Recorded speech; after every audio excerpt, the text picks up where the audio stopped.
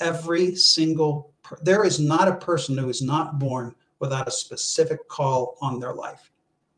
And knowing that every single human being has a unique capacity to matter in this world informs how I see every human being.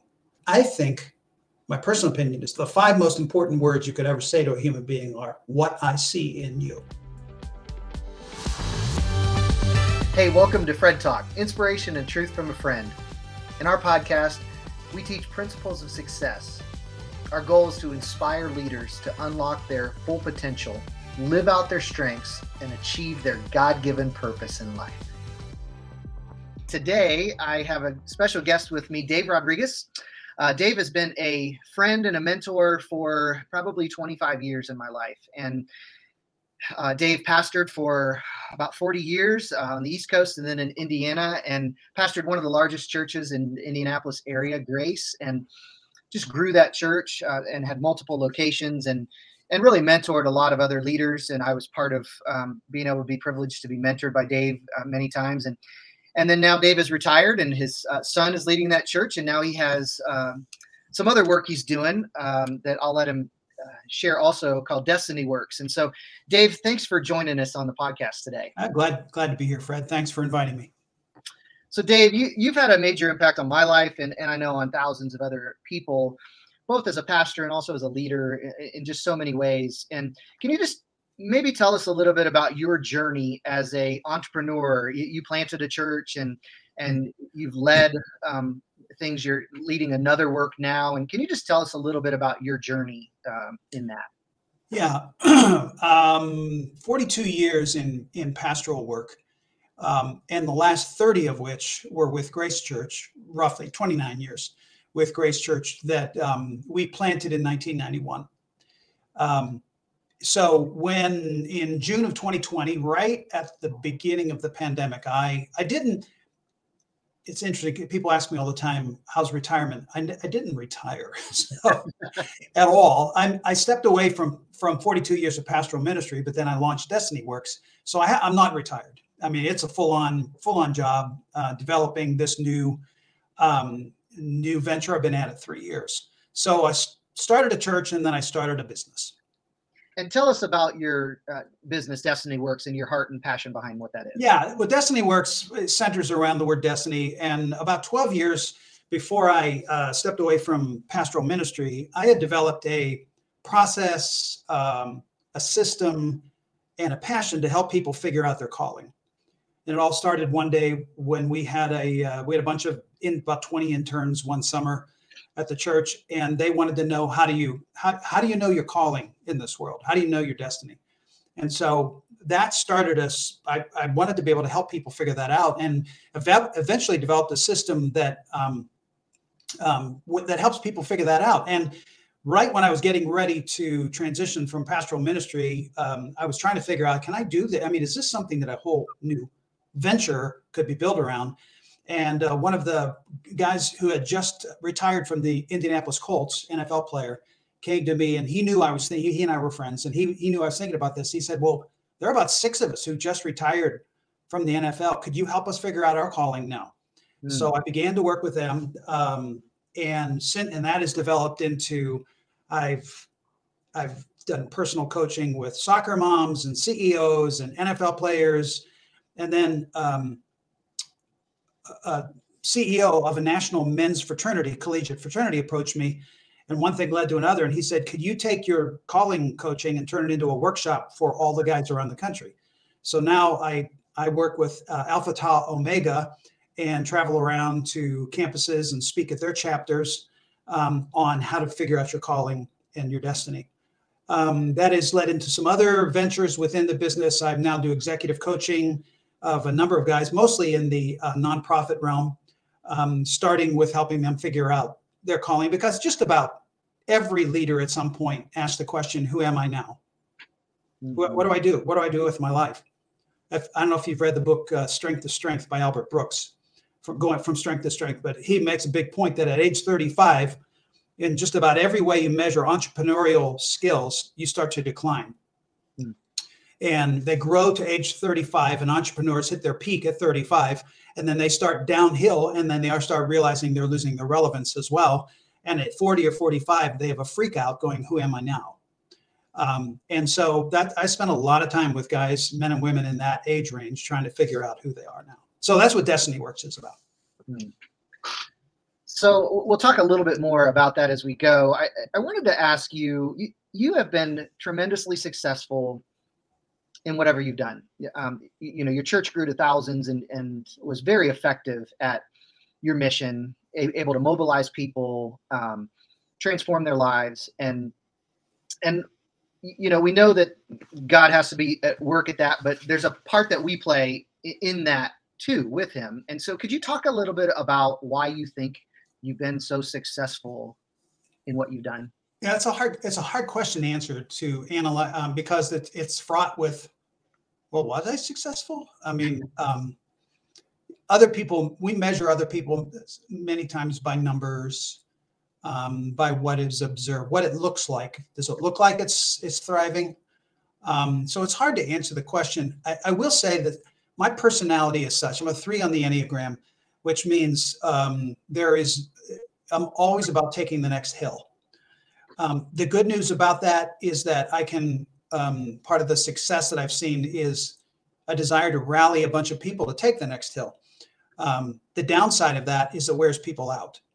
So with that, which might lead to success, which I think a lot of megachurch pastors, for instance, are, they're zealots.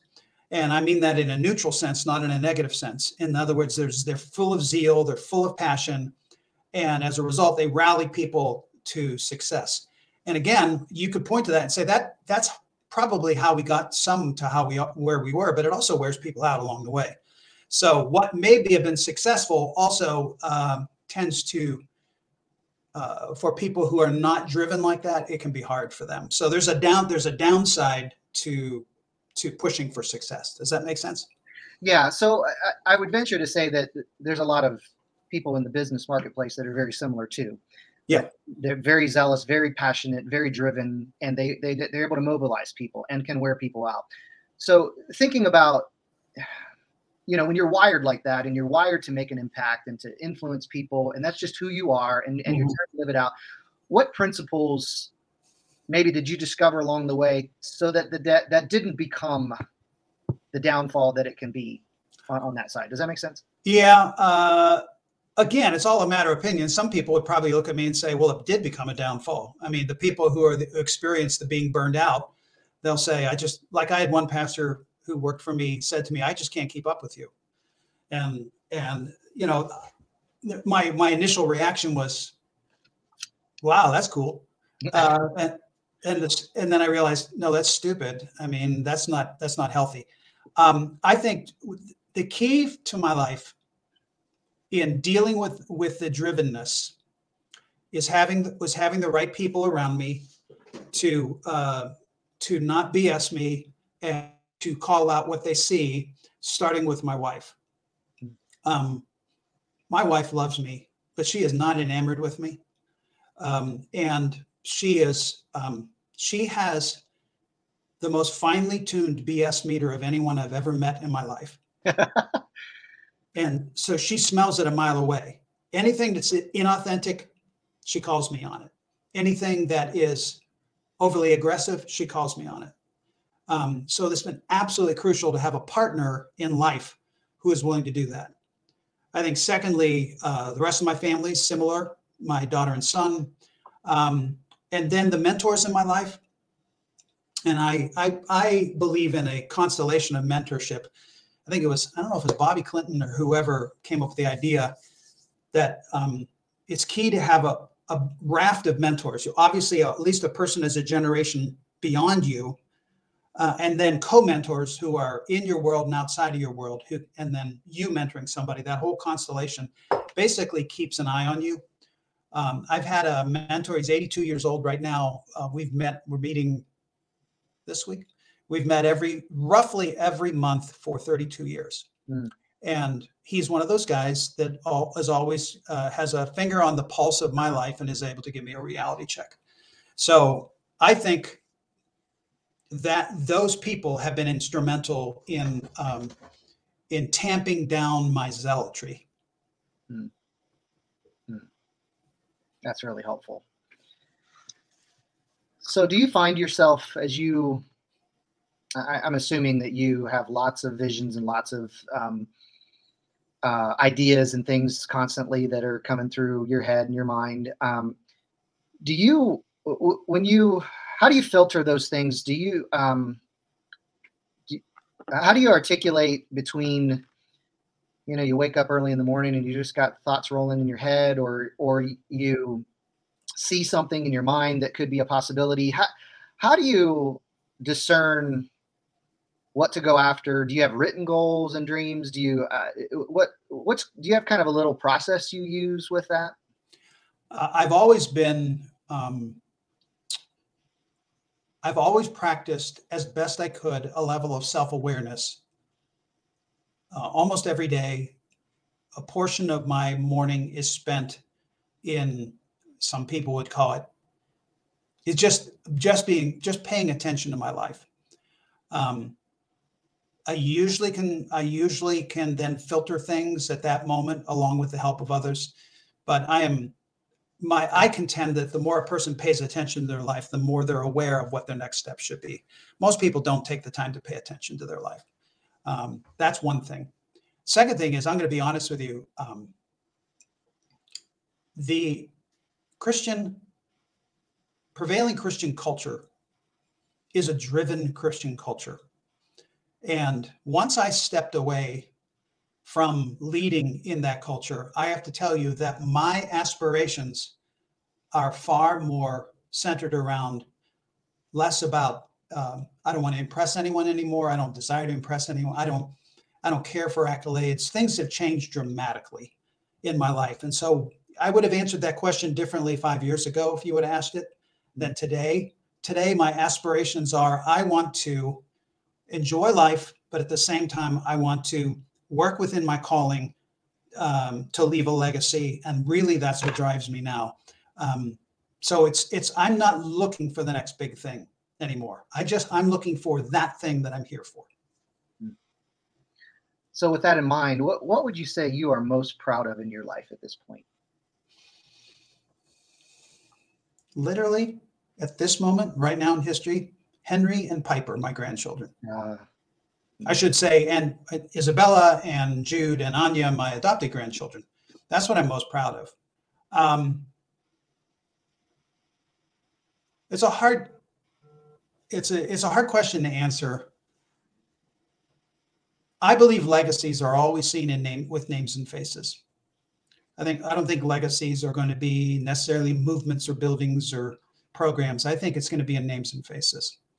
And when I can identify a person who says, I think I'm different because of you, and they have a name and a face, I'm proud of that. Yeah. Relational meaning with people. Well, actually, the person, it's not just, I'm not proud of that I have a relationship with a person. I'm proud of the fact that something in my life, something I said, something I did, some influence I had, caused their life to be different as a result of my input. So some sort of transformational thing, no matter how small, that's what I will hang my hat on and say, I'm glad I had the opportunity to do that. How about, what would you say you're most thankful for? Did I mention Henry and Piper? I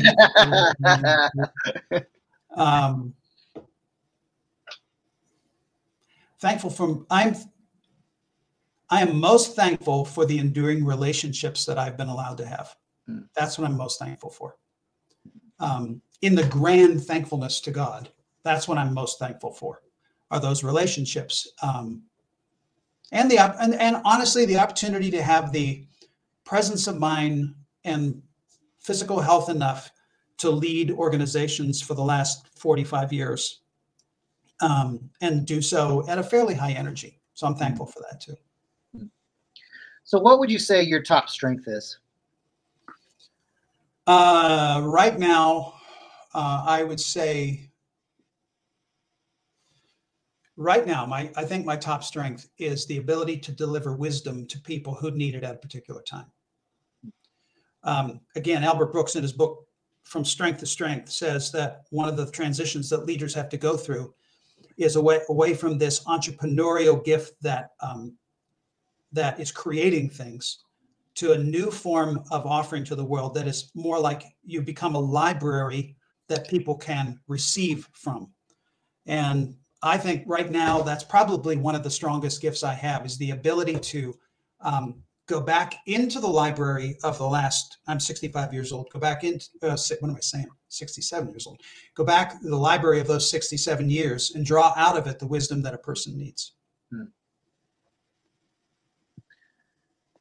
So now let's talk about the flip side. How have you managed your weaknesses? Again, the assumption is that I have. You're assuming I have managed my weaknesses. There are times my weaknesses have managed me. There are times I have transcended my weaknesses. There is a mystical spiritual side of it where I believe God sometimes has grace on us to be able to, when we pray and deliver us from evil one, temptation, and deliver us from the evil one, he does. So some of the management of that is, I think, purely the grace of God. Again, I think having the people around me and being willing to hear truth, that helps manage my weaknesses. Also, again, because I one of my number one practices to pay attention. I'm trying to head them off before they overwhelm me. So paying attention to them when I notice that I've got a weakness that's dominating me. At least paying attention and realize, what do I need to do to work through it.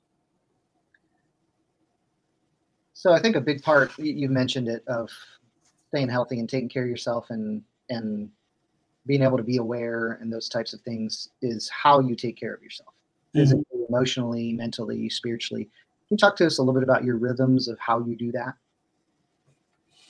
Yeah, well, I would say, I believe that there are 6, when you look at my overall well-being, this is what I help leaders with too. The overall well-being of a human being and a leader centers around 6 areas of my life that I focus on. One is my physical body. Number 2 is my mental / psychological / spiritual well-being or emotional. Number 3 is the order of my world and my ability to have focus. The 4th is relational. The 5th is financial, and the 6th is around purpose. And so any self-assessment I'm doing, I am looking at those 6 areas and saying, is there anything in any of these areas that is out of whack that needs adjustment? And so, yes, I keep a list of goals. Yes, I shouldn't say I start with dreams. What do I wish for this area of my life? What is my dream? Okay, if that's my dream, what are the 1 or 2 goals I could focus on for this season, just these next 3 months? And then what are the habits that need to change so that I can address those few goals for this season? That's a pattern I continue to follow. So starting big picture of what's going to really bring the most health or fulfillment, and then breaking it down. Oh yeah. And not with an overwhelming amount of data. Some people come up with strategic life plans that are so overwhelming they can't keep them. I think it's important to revisit my personal strategic plan every season, spring, summer, fall, winter, and adjust as necessary. You mentioned a couple different times about the importance of mentors or coaches in your life. And can you just talk to us a little bit about how that developed for you? Did you seek it out? Did it, what's that looked like through the years? Well, Charlie, the one I call my mentor, that we've been meeting roughly once a month for the last 30 plus years. He approached me 32 years ago and he said, "Do you want to get a cup of coffee?" And I was like, "No, I really don't like you," which I didn't. But I had coffee with him and then walked away, and he contacted me, said, "Do you want to get together again?" I was like, "Seriously? Really?" Well, 32 years later, when he passes, I will probably grieve his loss more than I grieve my own father. And that's the kind of relationship we have. It started with his initiative. And then the mentors, those who I've mentored, and then the co-mentors of my life. As far as I'm concerned, mentorship, starts with a desire. Do I need these kind of relationships in my life? And the answer should be, of course. And the second thing is, how do I find them? You ask. That the bottom line is you ask somebody. You find somebody that you find appealing or that you think benefit, and you walk up and you ask them, hey, can I mentor you, or will you mentor me? That's how it happened. And Charlie just went out of his way, just kept pestering me. That's how mentorships get started, is somebody takes the initiative. And that's how it started with every one of my mentoring relationships. So, when we go through our life, we all deal with failures and mistakes and setbacks. If you were to just kind of reflect on how you deal with that, what's kind of your primary way of viewing that? How do I deal with mistakes, setbacks, failure? Many times not very well. Most of the time not very well initially. I'm not very resilient. My resilience comes with work. It doesn't come naturally. And so, for example, when I stepped away from the pastoral role, for the first year and a half, of course, we were in the middle of the pandemic, so it was like a bizarre time. I went through a very, very dark time in my life. Very darkest time of my life, hands down, no question. And I realized along the way, the number of traumas, some tiny traumas and some major traumas that I experienced in 42 years of my work up to that point. And so it started dealing with the failures, the setbacks, and some of the, by the way, I should say some of those traumas were self-imposed. They weren't something, not all that people did to me. First thing was being aware of that which was within my power to change. The second thing that happened in dealing with the failures and setbacks, I came to understand something about grief. It was actually in the middle of this dark time. I was led to, I'm forgetting her name right now. It'll come to me. A psychologist from Minneapolis, Minnesota, to remember, who writing, and she has a theory of grief called ambiguous grief. And so I was listening to a podcast where she was describing this, and I'm walking. This is a year and a half ago. I'm walking through my neighborhood, and I'm weeping as she's describing this idea that much grief has no closure. And we desperately want closure. We want to bring something to an end. And I realized when I look back on whether it was some traumas that I had experienced or traumas that I had actually caused on people, I had needed to accept the fact that I probably was not going to get closure. And even the knowledge of that brought a level of awareness and healing that I hadn't before. So I stopped trying to cross the T's and dot the I's, and just accept with some level of grace what had gone before, and just understand that the loss is ambiguous. There's not going to be closure on this, and be able to move on with a level of joy. That reminds me of when I was pastoring and you were coaching me and I was going through some tough stuff, and you had shared with me the phrase, and we were talking about before we started the podcast, that you got to learn to live with a low-grade fever of sadness. And when you first told me that, I rejected it. I didn't want to hear it. I was like, right. No, I want to be happy and positive. I'm an optimistic person. But then the more I reflected, the more I realized that if I don't, I'm going to make everything bigger than what it needs to be. And emotionally, it's too much. Or hold my life and other people's life to a hostage to eliminating that low-grade fever of sadness. Mm-hmm. The fact of the matter is, sometimes our sadness spikes. We have terrible tragedies and traumas that happen to us. Those are horrible.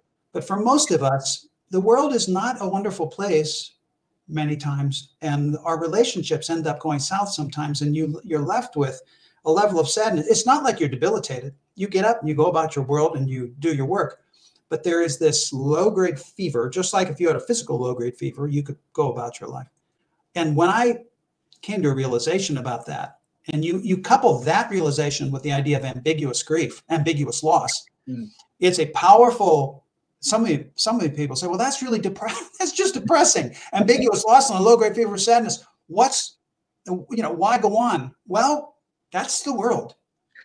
Not to wax spiritual or scriptural here, but I mean, Jesus was a man of sorrows, and he was acquainted with grief, right? That's what the scriptures tell us about Jesus.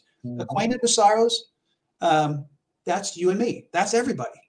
So the fact is, I can either shake my fist at the world and become bitter about that and aggrieved about everything, or I can say, that's the way it is. Now, how do I live my life even feeling the way I do? Kind of reminds me of, I don't know if you've heard of Jordan Peterson. Oh, yeah. Every time he talks, he has a way of phrasing it like life is horrible. But yeah, you can get through it. Oh, yeah. I mean, life is horrible. Life is hard. Life is wonderful. Life is joyous.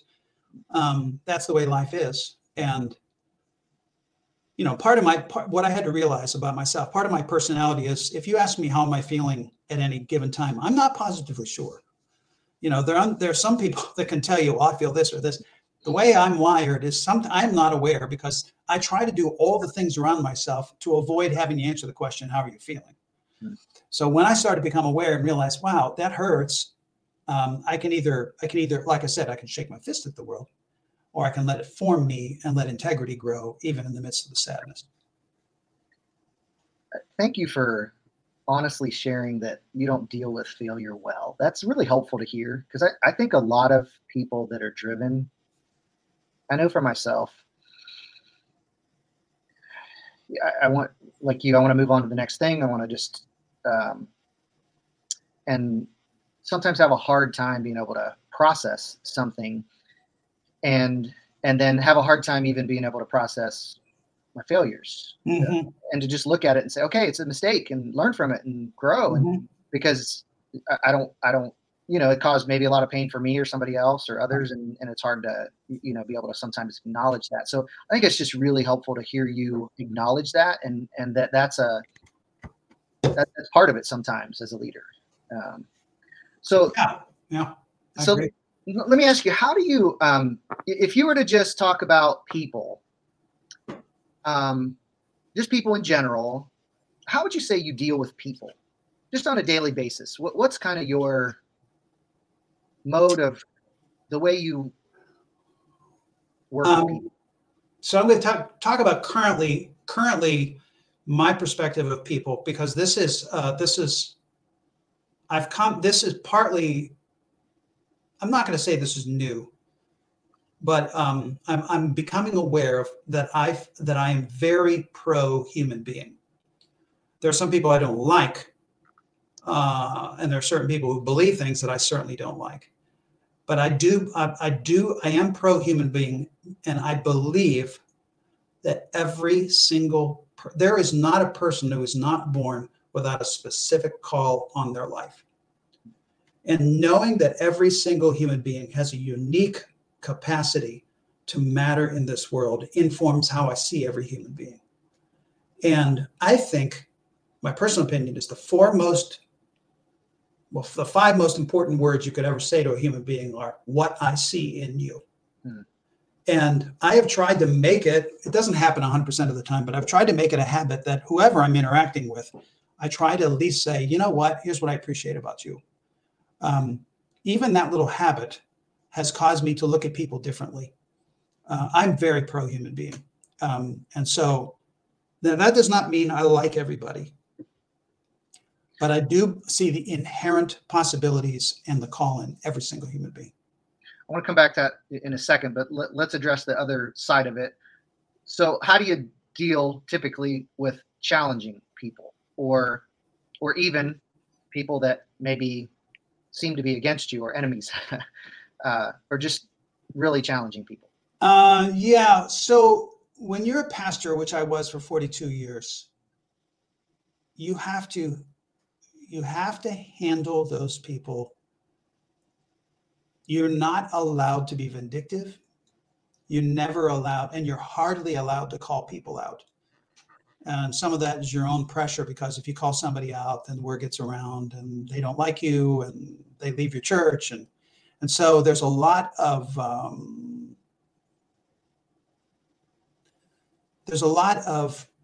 among pastors is this struggle to not tell the truth about a human being. I'm not that way anymore. Now, if I'm working with a client, I don't pull any punches with them. I call them out what I see, because honestly, if they hired me to work with them, I don't think they want me to sugarcoat their life. They want transformation. So I'm at a different place right now. I do not feel I'm not as afraid of people as I used to be. When you're a pastor, you can be very afraid of people because of what they can do to you and your reputation in your church. If I were to go back and do it all over again, I think I would mitigate that. I wouldn't want to be as timid as I was with people for 42 years. I'm just not timid anymore. Does that make sense? Yep, sure does. It's interesting when I read scripture and look at the different leaders, especially that started the church, Paul and Peter. I think most of us would get ticked off at them all the time because they would say it like it is sometimes with people. Okay. And we like their teaching now from afar, but then in person, that can be hard. And as a pastor, that's tough because you're shepherding, a group of people. And I probably did not manage that super well because I usually was pretty blunt and direct in a loving way, but blunt and direct. And that sometimes did cause some painful relational fallout. And my wife and I navigating that, emotion of those things. But I see it too. And I think that's true even definitely in the church, but I think it also is true often in any work relationship with people, where sometimes people are hesitant to call out something that's wrong or hurting others or whatever, and everybody lives with it and just manages around it, right? And lives with a certain level of unhealth because of the potential of the backlash. Yep. So let me go back to the other side of you being pro-human. And so, let me just say thank you for being as far in it, 40 years of ministry, 40-some years of ministry, 67 years of life, and you still love people. That's a pretty good sign about your heart, because we can get soured, in life. Oh, yeah. So because you do see potential in people, what do you look for the most? I think that the hidden treasure of a person is in their life story. Many times when we look at a human being for their potential, we look at their skill set. Some of it's learned, some of it's innate, or we look at their personality, which are both hugely important, and we neglect their life story, which has shaped a lot of their approach to the world. Here's a for instance. I was at a dinner a couple of days ago, and I met a young woman for the first time. We're part of a team of an organization, and she told me, I said, "What do you do?" And she said, "Well, I'm a nutritionist." And I said, "What's the journey to become a nutritionist? How did that happen?" And she said, "Well, I had an eating disorder when I was young." And I use that as an illustration to say that a lot of the benefit that we bring to the world, or the strengths that we bring to the world, comes directly out of something that in many cases was painful or hard. And so when a person can look back on their life journey, a lot of my clients, I tell them, look, the bottom line is, let's start with your life journey. And my guess is we're going to find the seeds of your calling might going back as far back as your childhood, for something that you've had to endure, to go through, even somebody that's hurt you. And along with the good things too. So I think the inherent possibilities in a human being start in their life journey. That's the key, along with their skill set and personality, but it's their life journey. Yeah, it makes me think of all the characters in scripture, and their life is described through their story. And often, there is some painful things, and often the greatest impact they have and the greatest growth comes through facing that pain and then, encouraging other people. Yeah, it's key. So as you think about, you're being driven, being a very passionate, very person that has some purpose and direction in your life, how would you say you invest your time? Like, do you have a filter of how you go about your days and weeks of the way you invest your time? Yeah, and that's a really good question because it deals with that what I was talking about, the areas of my life that I'm concerned that I evaluate. That third area, which is order and focus. Um, the most people, with the advent of the smartphone and the ongoing development of screen time, are completely unfocused. The average CEO gets 15 uninterrupted minutes a day. Um, and so, knowing that, what I have work to do is create rhythms in my life so that I know that I'm not going to get stuck without any uninterrupted time for focus and devoting my life to what's important. So the two things that are sacrosanct, three things that are sacrosanct, no, two things that are sacrosanct is my early morning time of attentiveness, usually about an hour, and then the day of the week that I most look forward to is Thursday, because I schedule nothing on Thursdays. And on Thursday, it is my writing day, it is my thinking day, and just about every Thursday, I will go to my favorite coffee shop in downtown Indianapolis.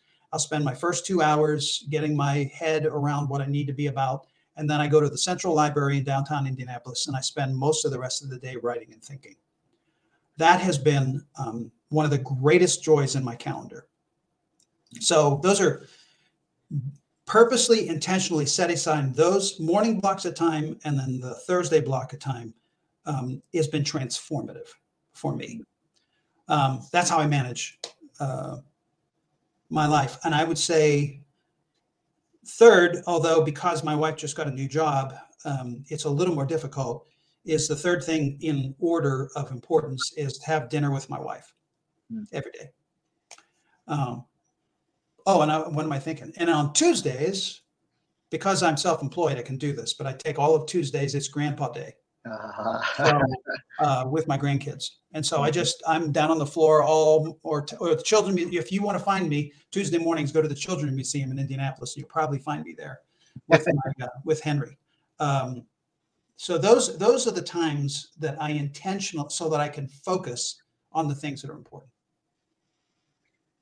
Yeah, I heard you voice things that you love, things that you're passionate about, things that bring energy to you.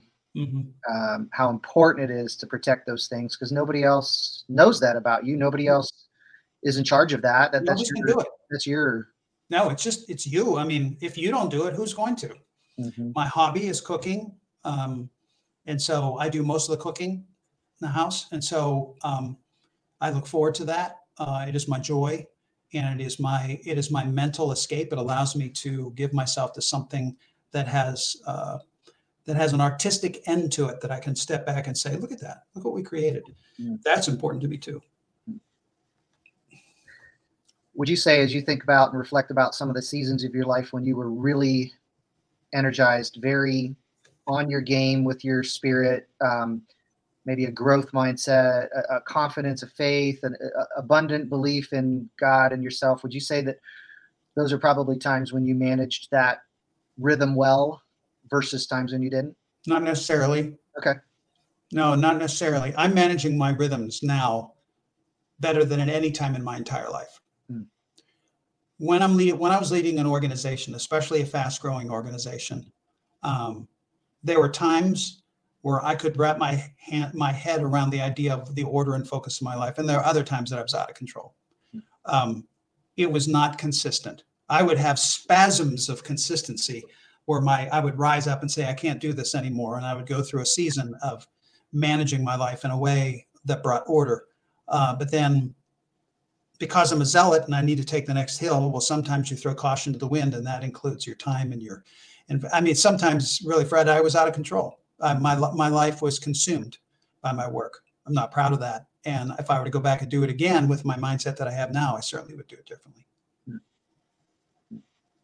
So let me ask you a couple of questions that leads into some questions about your personal faith. And I want to ask them to you. I know you were a pastor, but I still think just because you're a pastor doesn't mean you automatically are able to integrate your personal faith in what you do. Mhm. And so I want to ask you first, even though you were doing church work, how did you integrate your personal faith in what you did?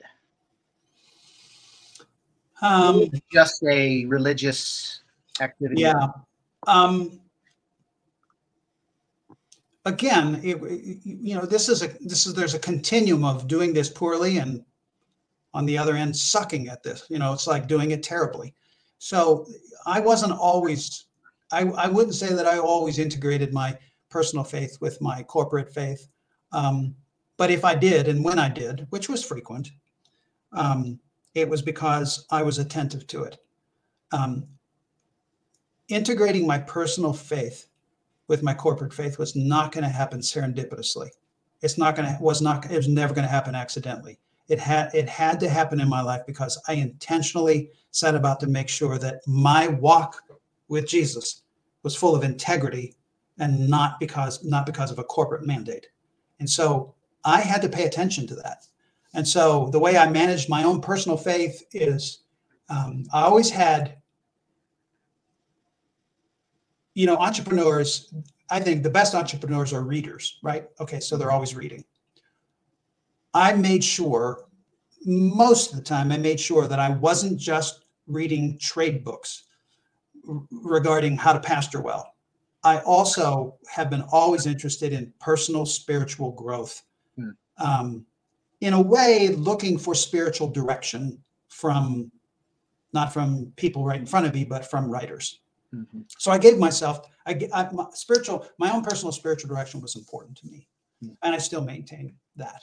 Although it's a long story, but I'm probably at a little different place than I was spiritually than I was even 3 years ago. So, but still, my own personal faith is crucial. So, obviously, a big piece of our personal relationship with God is our prayer life, of just how we relate to God, how we talk to Him, how we listen, those rhythms. Can you talk to us about what that looks like for you and how you learned to implement that to work for you? Because Yeah, everybody's different. it's pretty simple. I'm not a big. I've never been a list guy. I have a friend, a mentor, a co-mentor that I meet with monthly. That literally, I don't. He must have a catalog for a brain because he's constantly writing down prayer requests and he remembers them all. I mean, he's a savant when it comes to that. I'm anything but a prayer savant. My prayer life is simply managed through my journal. So I journal every day, just about every day. And so if you read my journal, you would find a prayer. Now, my journal is going to sometimes, if you read this morning's, it would probably sound hopeful. If you'd read yesterday's, it would sound like I am bitter. I was aggrieved. That the journal before that might have felt like an imprecatory psalm where I was calling down God on somebody. But my journal is probably the most interesting expression of my prayer life. So, a side note, I was cleaning up part of our basement for a reason, and I found a box of all my journals for I don't know how many years. And I thought, oh, I'm going to throw them away. And I'm talking dozens and dozens of journals. And I couldn't. And I'm still wondering because I don't go back and look at them. So I stood there looking at them, opened up the box, and I looked at them. Why should I go back and look at them? And I thought, no, there's something just mystical here because in my hand was this box full of prayers. I probably won't throw them away because that's what they are to me. I love to research a lot about science and how our brain works. And one of the things that they talk about is how when you write, multiple levels of your brain are working, and it has a ability to access the subconscious parts of our brain and reprogram some things in our life. Yeah. And there's a real depth to that. And I hear you on, I have journals too. And I don't go look at them either, but I have this fond, I can look at a date of a journal and I can know the season of what I was dealing with. One habit I had for years was the last week of December of every year, I would read through all my journal entries of that year. I have stopped doing that. And I probably need to go back to do that. And honestly, once the pandemic hit and once I stepped away from pastoral ministry, I'm not positively sure I want to read my entries. Maybe I should, because I would see how far I've come. But man, I was honest. Have you ever, tell me if you've ever experienced this, because this is something I've experienced like repeatedly with journaling thoughts and prayers. I'll be writing it and I'll be, whether I'm venting something or whether I'm struggling with something or stuck or whatever I'm voicing with my writing, as I'm writing it, it's almost like the answer comes to me. Yeah. Like there's a clarity of Mm-hmm.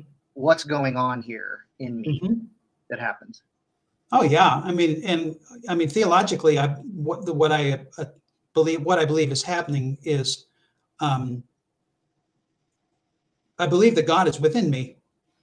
He is within my mind and soul and who I am. And so when I'm expressing something that's coming out of my mind, I think there are times when God is going to piggyback on my thoughts and maybe reframe my thoughts as they're coming out of me.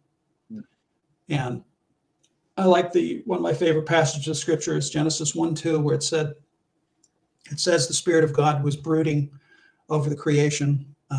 The word is hovering in a lot of translations, but it really means brooding. It's the idea of a mother hen brooding over chicks. And so I frequently think of God brooding over me, fussing over me, and wanting to engage with me in whatever I'm thinking about.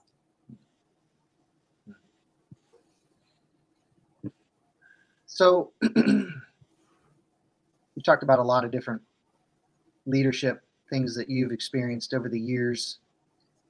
What would you say your greatest challenge that you faced as a leader was? Past, historical? Yeah.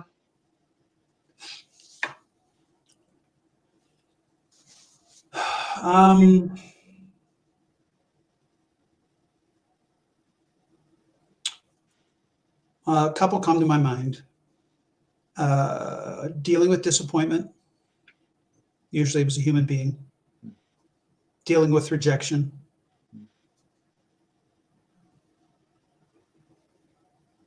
I think there are times where I don't know which is the greatest.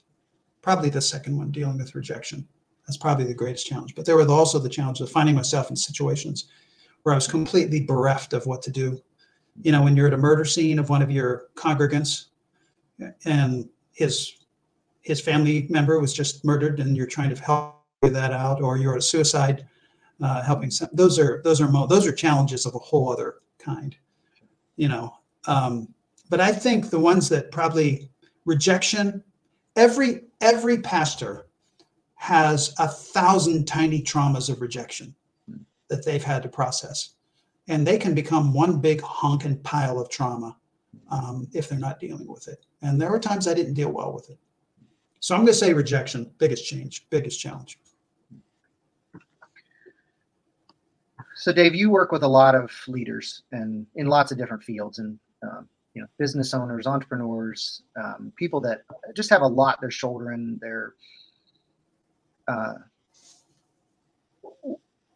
What do you see most when you meet with them, and maybe what's unique about those types of people that you've noticed? They're all lonely, every one of them. And when I say lonely, it's not like they don't have people around them, but the isolation of being a senior leader of an organization is something that they're really not, they feel it intuitively, and some of them feel guilty bringing it up, and some of them are bitter because of it. They're all isolated and feel to a certain extent that leadership in an organization, especially senior leadership in an organization, is something where they feel completely on their own. Every single one of them. What is your number one piece of advice you would give to leaders that feel that way? Well, admit it, first of all. And then decide whether you can decide whether you can continue without being aggrieved. And then the third thing is work on the patterns that will fill your tank, even though, because most leaders have a bucket with a hole in the bottom, and any energy they have or vitality is drained out by so many other things. But what will refill your tank? So those are the things that when I'm working the executives I'm working with, those are the things I'm helping them with. A few other questions in the time we have that I wanted to get to. One of them is, we're talking about mostly people that are very driven, and you can't turn that off. People that are driven, if you try, it just doesn't seem to work. They're find something to turn that drive towards. Yeah. What would be your best advice of how to stay grounded or humble within your drivenness, but yet to still not feel bad about your drivenness and to embrace it, but yet not let it get out of place? I know I'm a broken record here, but I think if you're aware of that, that's half the battle. Mm-hmm. Are you aware that you're driven? Are you aware that people can't keep up with you? Are you aware that sometimes you wear people out? Are you aware that you can be oblivious to what's going on? Are you aware of those things? Let's start there. Secondly, can you toughen up your skin to take critique? And along with that, can you create a system of people around you who will give you unvarnished critique? You take those two things, and awareness, and it basically leads even somebody who is like can laugh at themselves. And yeah, someone who can laugh at themselves and have people who are not afraid to tell you how you're coming off. I mean, that's right there. I mean, if we could get driven people just to adopt those two behaviors, they could continue to lead their organizations because there would be the safety net around them. That's good. So I've got a few other last ones I really want to get to that I think sometimes trip people up that are driven entrepreneurial leaders. First one, how do you balance family? Balance what? Family. Yeah, when you're like that. Well, you don't balance it. You have to devote yourself to it.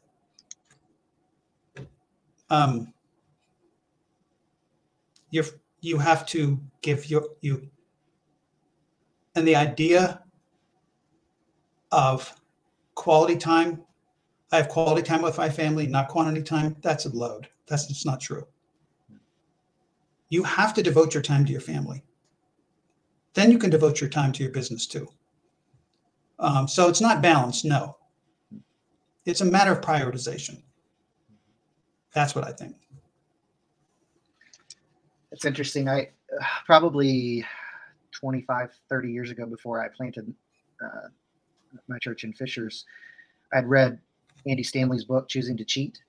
It's a small little one. And basically his premise is we don't have time for everything. And so we cheat something, and most people will cheat their family versus business or their career or their success. Yeah.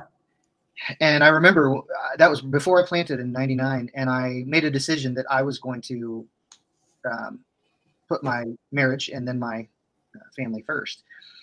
And still to this day, like 20 years later, when I pray, I go through the Lord's Prayer, and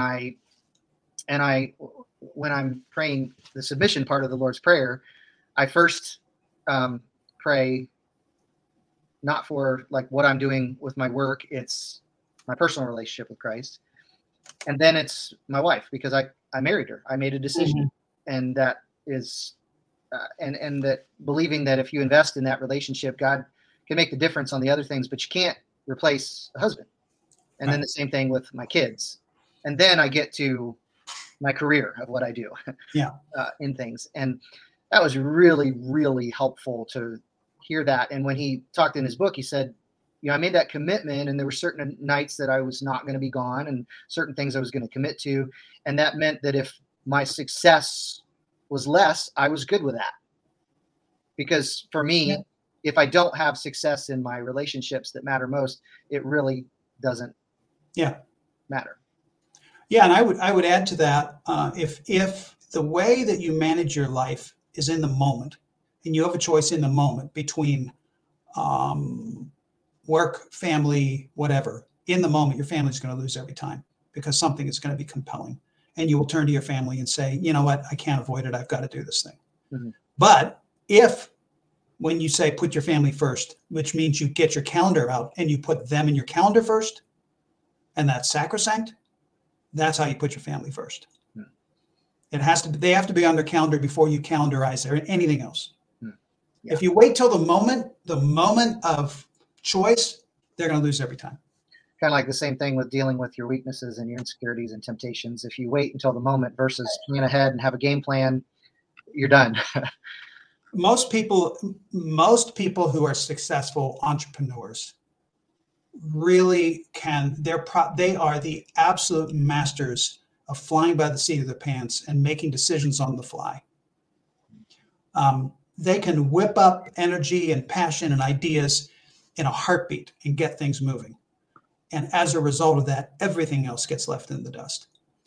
The only way for a successful, driven entrepreneur to have a healthy life with strong well-being is they have to be intentional ahead of time to choose to do the things that their natural inclination is not inclined to do. Yeah, those healthy safeguards. So last couple questions.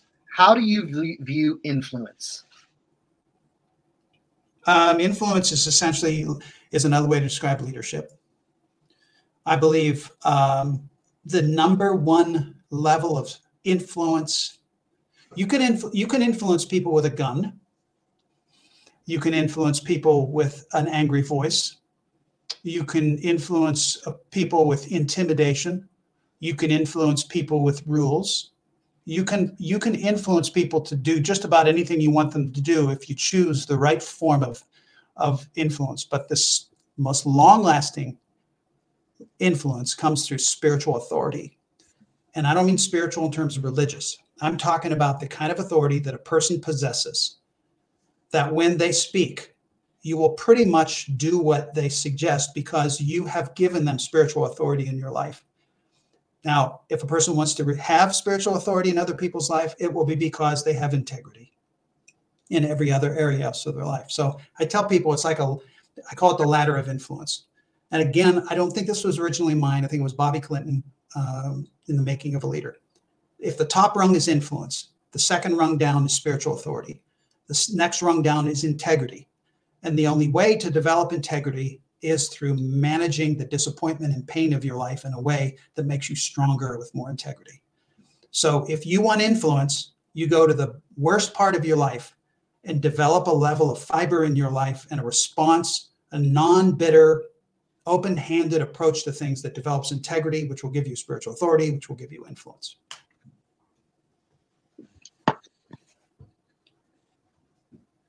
How about money? How do you view money?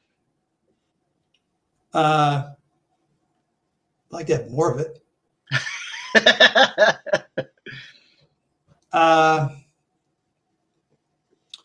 Money and wealth. The key is, what margin do I have? What financial margin do I have in my life? The key for me financially is to make sure that I have margin. And the only way to have margin, financial margin, is to not spend more than I make. That's my whole philosophy of money. If you have margin, if you do not spend more than you make, it means you'll have financial margin. And when you have financial margin, you can either give some away, you can save it, or you can enjoy it. That's my whole philosophy of money. And related to that, what's your philosophy on giving? Giving? Yeah. Giving should always be generous.